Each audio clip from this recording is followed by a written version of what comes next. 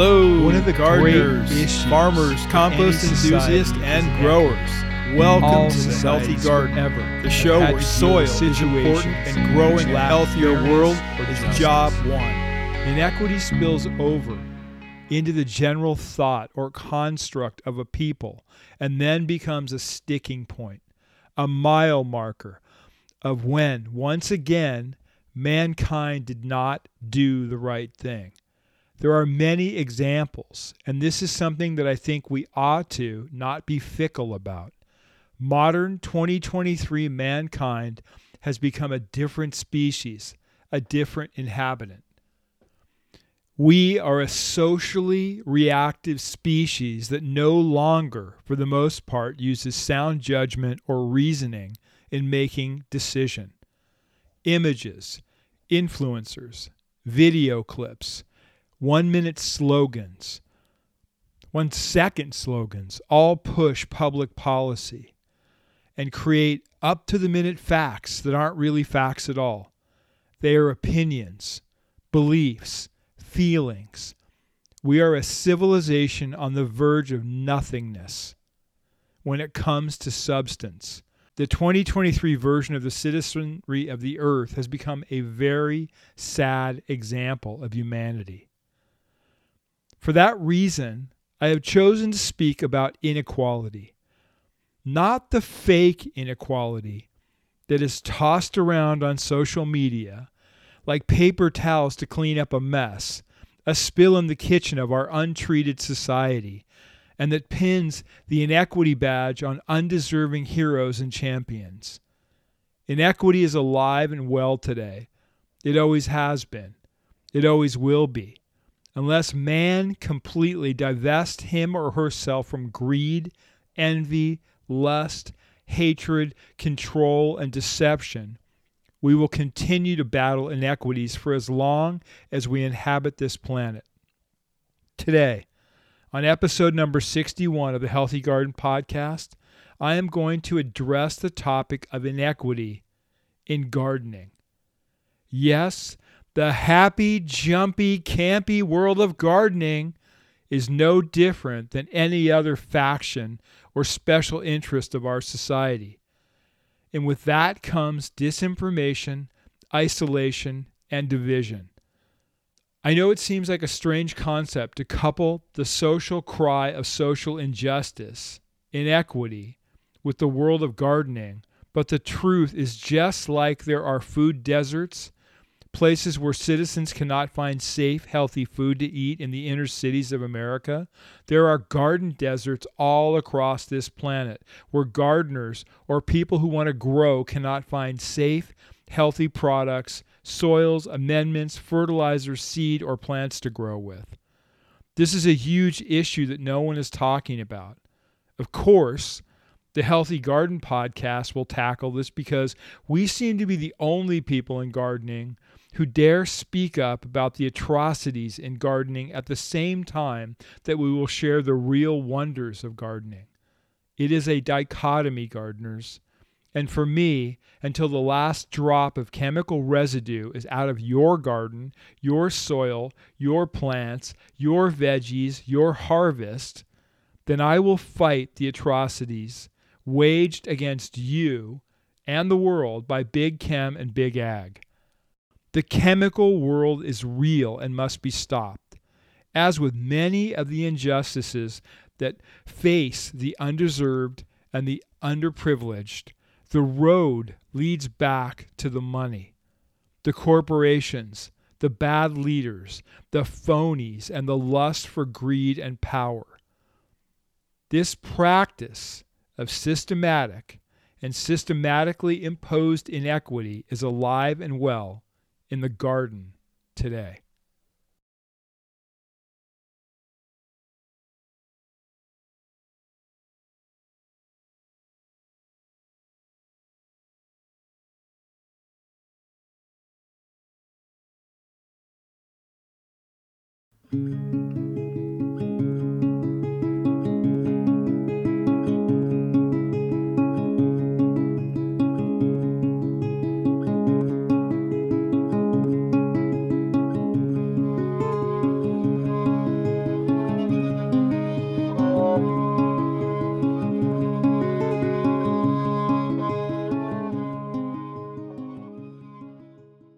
Hi, gardeners. I'm an organic gardener, farmer, landscaper, and your host of the Healthy Garden Podcast. I wrote 100 Years of Deception, Why Gardening Must Change, because I found that people really don't know that the food they eat and the products they buy to use in their gardens are toxic. Big Chem and Big Ag are poisoning us. I tell you how in my new book, 100 Years of Deception, Why Gardening Must Change, available on Amazon.com from Next Generation Publishing.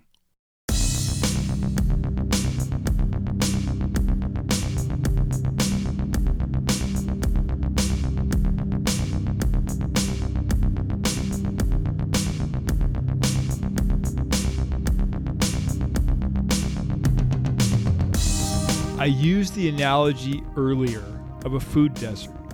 There are all kinds of deserts out there in our society, but they all start with misinformation or a campaign of disinformation. No one can survive on the amount of money that is supplied by the welfare state of any nation. Welfare was a stopgap measure to help people get back on their feet. Disability was created for those incapable of doing that. What has happened for many is that they don't know that they can rise above. It is the politicians who are controlled by big money who have not allowed this to occur. And it has just gotten worse. Politicians, most politicians, just like most corporations, don't care about you. They care about themselves, getting their money and carving out as much pie for themselves as they can before their careers move on to the gravy train of politics. Board positions, public speaking, book tours, cushy management jobs for which they are not qualified. Those are the perks. The perks offered up by big money who controls the whole shooting match.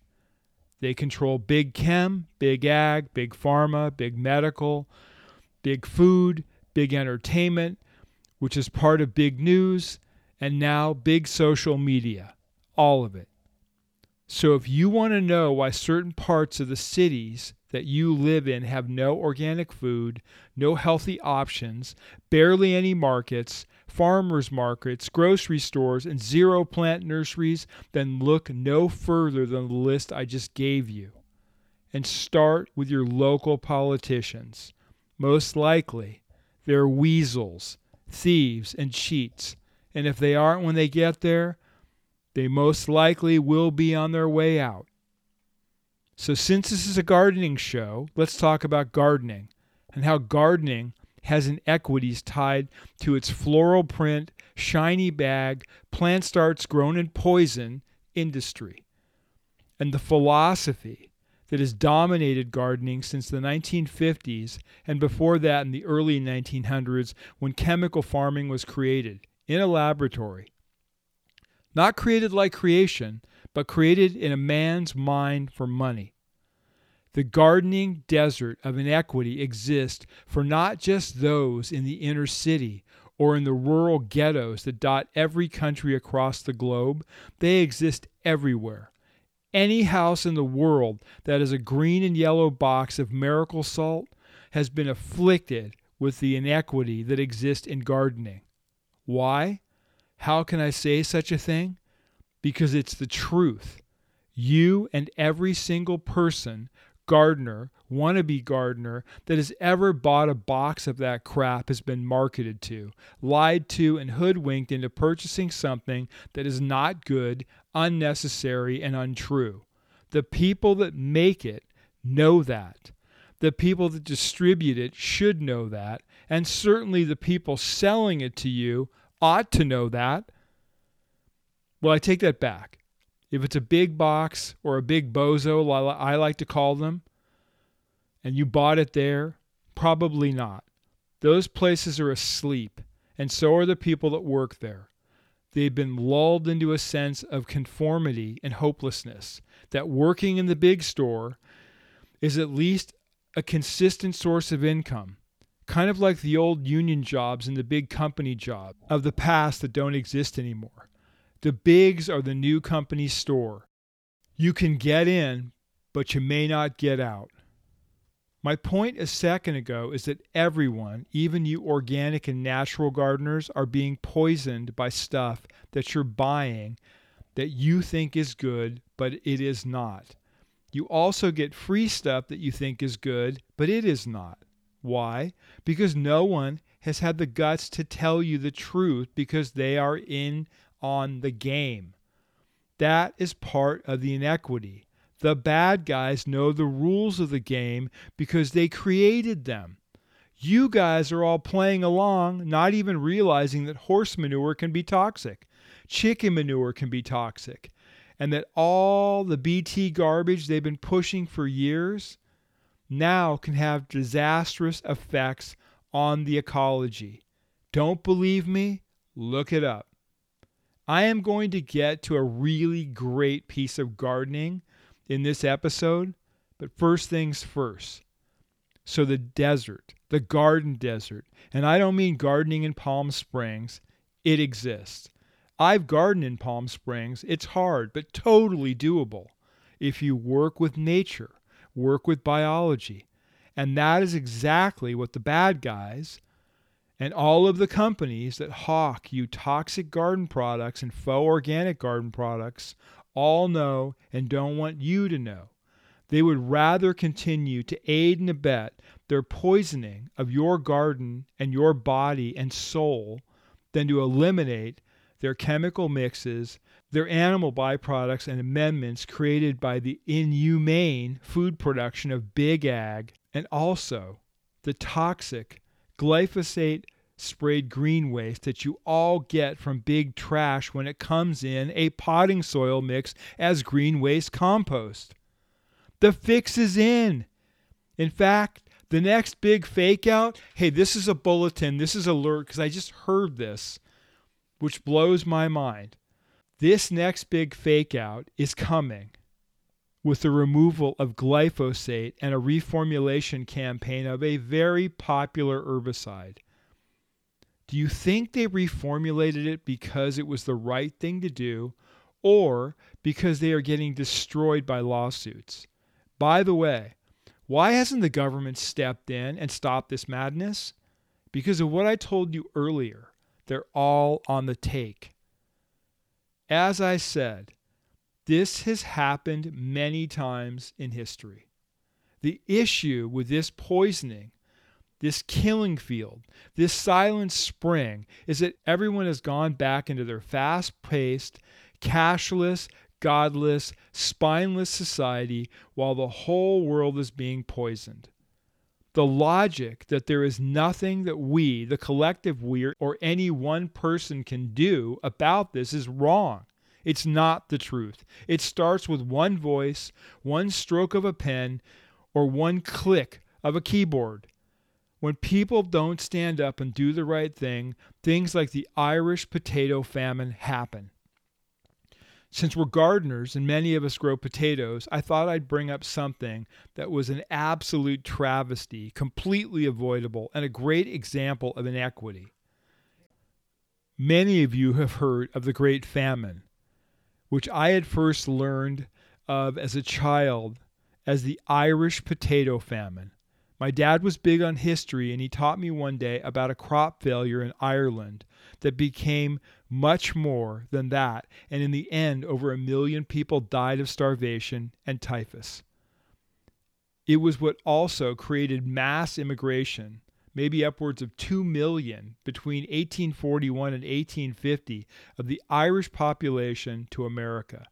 In that time span, some say that up to 49% of the total immigrants into the United States were Irish. The Irish potato famine of 1845 to 1849 was the worst in Europe in the 19th century. So what happened? The potato crop failed because of a late blight that was caused by water mold, Phytophthora infitans. The fungal disease occurs in humid places where temperatures average between 40 and 80 degrees Fahrenheit, which is 4 to 29 degrees Celsius. It doesn't actually occur in places with hot, dry weather. It affects potatoes and tomatoes. In fact, in the U.S., a late blight wiped out half of the tomato crop of the eastern U.S. in 1946. This led to the creation of a blight forecasting service in 1947, which up to this day is still operating in some universities and governments across the globe. A lot of oversight, good and bad, go on between the link between global universities and governments. Remember that down the road when you are asking yourself why and how the poisons and toxins got into your gardens, your food, your health, and your body. Speaking of government, let's look at the inequity piece of the famine. Let's look at the British government's response. Even though people were starving in Ireland, the Conservative PM or Prime Minister Sir Robert Peel would not shut down the Tory-backed cereal grains program and continued to allow grains to be shipped to England to feed their domestic, city-based working population from Ireland. He did fight with his conscience, however, and in 1845 he brought relief in the form of corn from the United States. It helped, but it was a little too late. His act of conscience ended up causing Peel his office, and a liberal Whig Prime Minister, Lord John Russell, took power. His government continued Peel's relief effort, but took a very lax or laissez-faire approach to Ireland. The Whigs, pre-globalist, felt that Ireland's problem was Ireland's problem. Sounds a lot like the food deserts of cities across the globe to me. It's the poor, the underserved's problem, not society's problem that in the modern case has been created and sustained by the governments and lackeys of the elitist global big money, big gov, big food, and big chem. In Ireland, the rich landowners couldn't afford the burden and ultimately kicked their poor farming peasants off their land, which landed many of the able-bodied Irish into harsh British workhouses for the poor to pay off their debt to the Great Society by building roads and public works. By August of 1847, up to 3 million people were being fed through soup kitchens. Many British intellectuals blamed the famine on the rising birth rates of Ireland, which was primarily a Catholic country. They blamed their religion, their choice, and believed the Irish to be a flawed people. Pretty sick, right? Well, it was and it is. For any group to wield power, and by the way, I'm going to tell you what actually happened with the famine next, which makes it even sicker. To allow populations to suffer unnecessarily is wicked.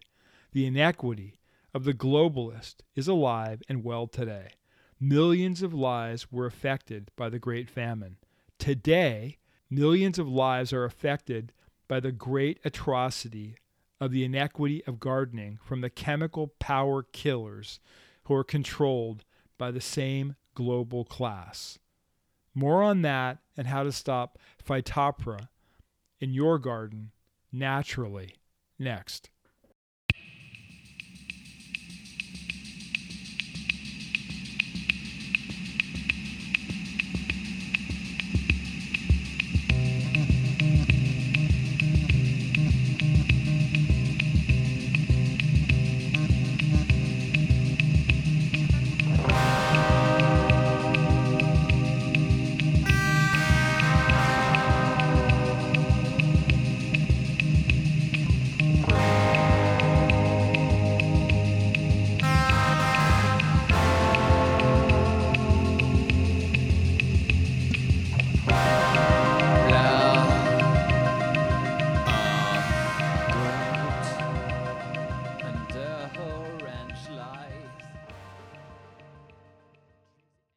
Soil companies add lime to potting soils and mixes to raise the soil pH.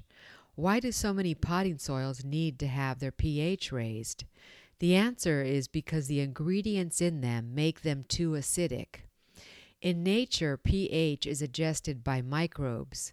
This tells me that most of the soils in the pretty multicolored bags don't have much biology in them, This has been an excerpt from 100 Years of Deception.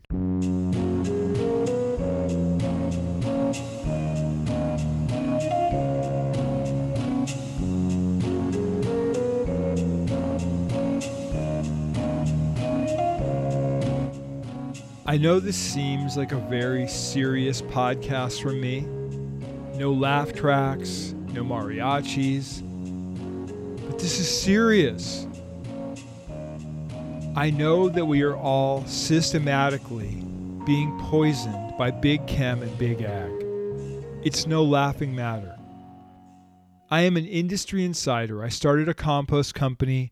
I've had to deal with the truth about their system for years, and I can no longer sit idly by and watch people I care about, all of you, suffer needlessly because of greed and misinformation. I can't stand that people in the lawn and garden industry, of which I am part of, turn a blind eye, much as the British government did to the famine, to the lies, the false nicey-nice attitude of gardening companies and products that are filled with toxins and that no one wants to talk about or acknowledge. The truth is that if you are buying any product from a big national or big regional lawn and garden manufacturer, even the organic and natural soils, compost, amendments, fertilizers, fungicides, or pest products, then you better be sure that product doesn't have some sort of chemical or toxic residue in it, because they sure as hell aren't going to tell you. And for some, like the sales reps, the marketing people, the AR and AC people from accounting, rather AP people from accounting, probably the AC guy too, the delivery drivers, a lot of the other team members, I don't think they even know, and frankly, I don't think they really care. Most of them are asleep when it comes to what the companies they work for actually do. But for the people at the top, they know what they do, and it is evil and corrupt, and I hope they all get what is due them. They are a big part of the source of inequity in gardening, and one of the reasons that we do this podcast, to ignite the real organic revolution. It's time, people. As I say most weeks, go into your nursery and demand better products. Reach out to us and we will let you know what is safe, what is good, what is unique to the offerings versus what is stacked high in the nursery shelves or on the shelves of the depot. For now, you can DM us at the Healthy Garden Lifestyle on Instagram or the Healthy Garden Lifestyle on Facebook. We'll get back to you. We've got to take this fight back to where we buy our stuff from with our wallets. If we don't stand up to the poisoning of our own gardens, our food, and our environment, then who is going to? I want to get back to something from the last segment. The water mold, Phytophthora infestans, is a fungi that is not fun at all. It was first identified as the probable cause of late blight by Miles Joseph Berkeley in 1846. So think about that. All that stuff happened. England did nothing, really, to take care of the issue. And people died. And it was a fungal disease. Berkeley is generally accepted as the founder of British mycology. His work as a vicar near Market Harborough left him time to become a leading authority on lichens, fungi systematics, and plant pathology, although he had a broad interest in many aspects of the natural world.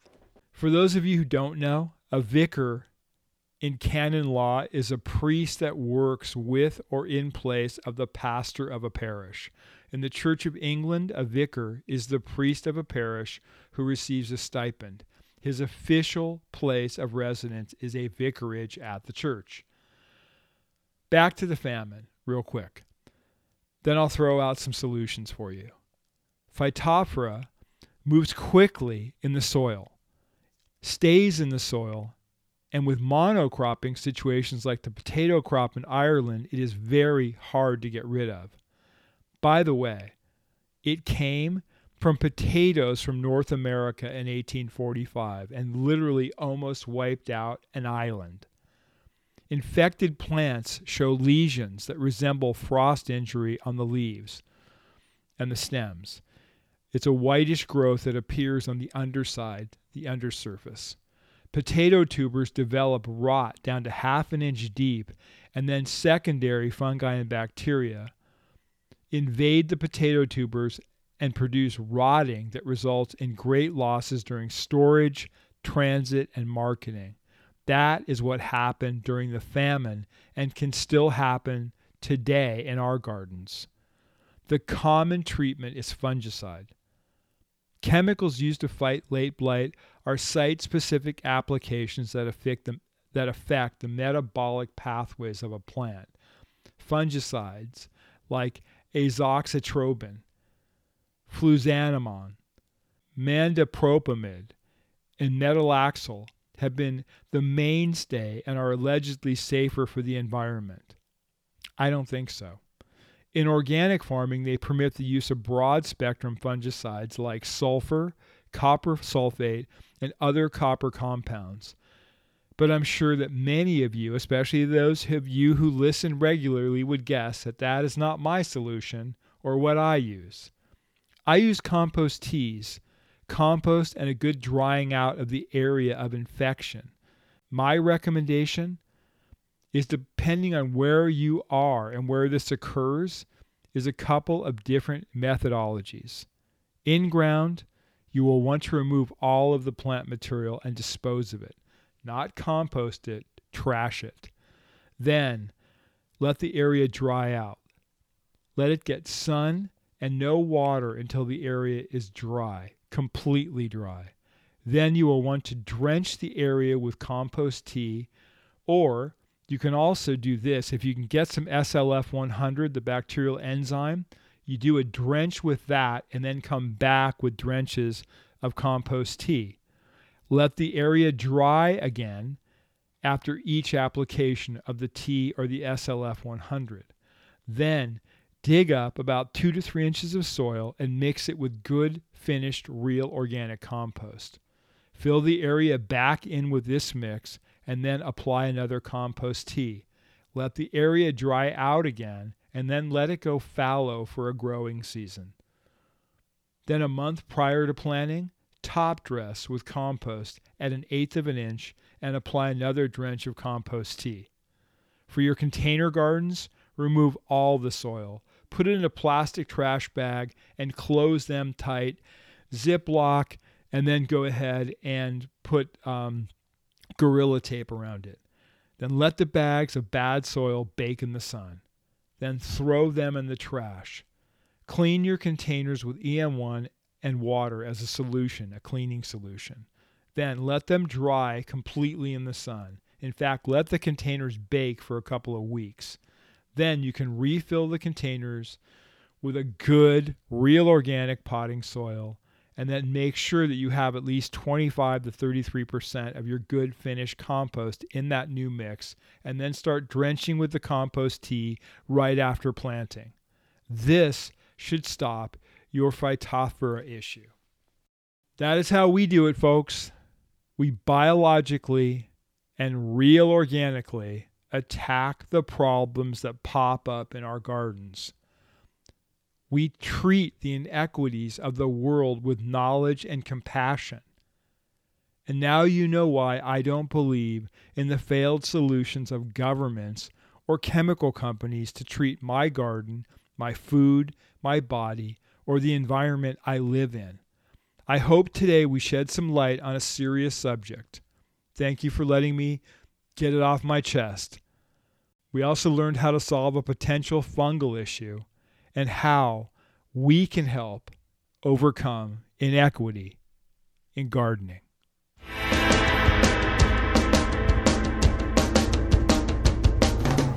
That concludes this episode of the Healthy Garden Podcast. Please post your questions on the Healthy Garden podcast pages on Facebook, Instagram, and Twitter. Join us next week to learn more about how you can free yourself from the chemical and synthetic trap that's been set to keep you from growing a true, organic, and healthy garden. Until then, happy and healthy gardening.